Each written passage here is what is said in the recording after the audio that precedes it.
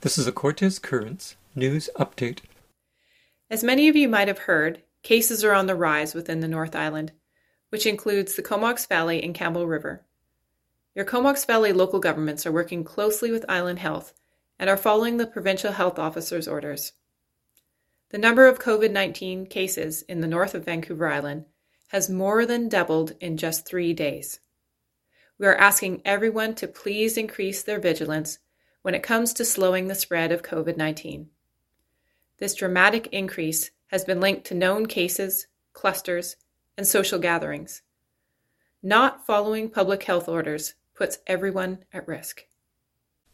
That was taken from the February 24th COVID update by Jesse Ketler, Chair of the Comox Valley Regional District. The number of active COVID cases in North Vancouver Island is increased to 64 as of the close of business day, Friday, February 26th. This is more than a sixfold increase over a 10-day period. The BC Centre for Disease Control will inform the public about the local health areas where these cases were found next Wednesday, at which point the data will be 5 days old. Their last report, for the week ending Saturday, February 20th, showed that 82% of North Vancouver Island's active cases were in the Comox Valley, and the remainder, 18%, in the Greater Campbell River Health area. We have a few more specific details. Thrifty Foods confirmed that a staff member at its Cliffe Avenue store in Courtenay tested positive, and this employee has not worked since February 20th. 6 schools are still listed on Island Health's exposure page.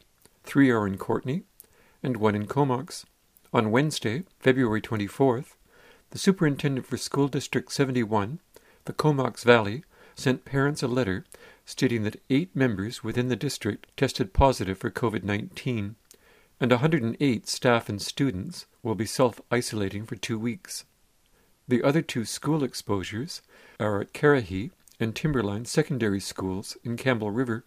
The most recent potential exposure dates were February 16th, 17th, and 18th at Timberline.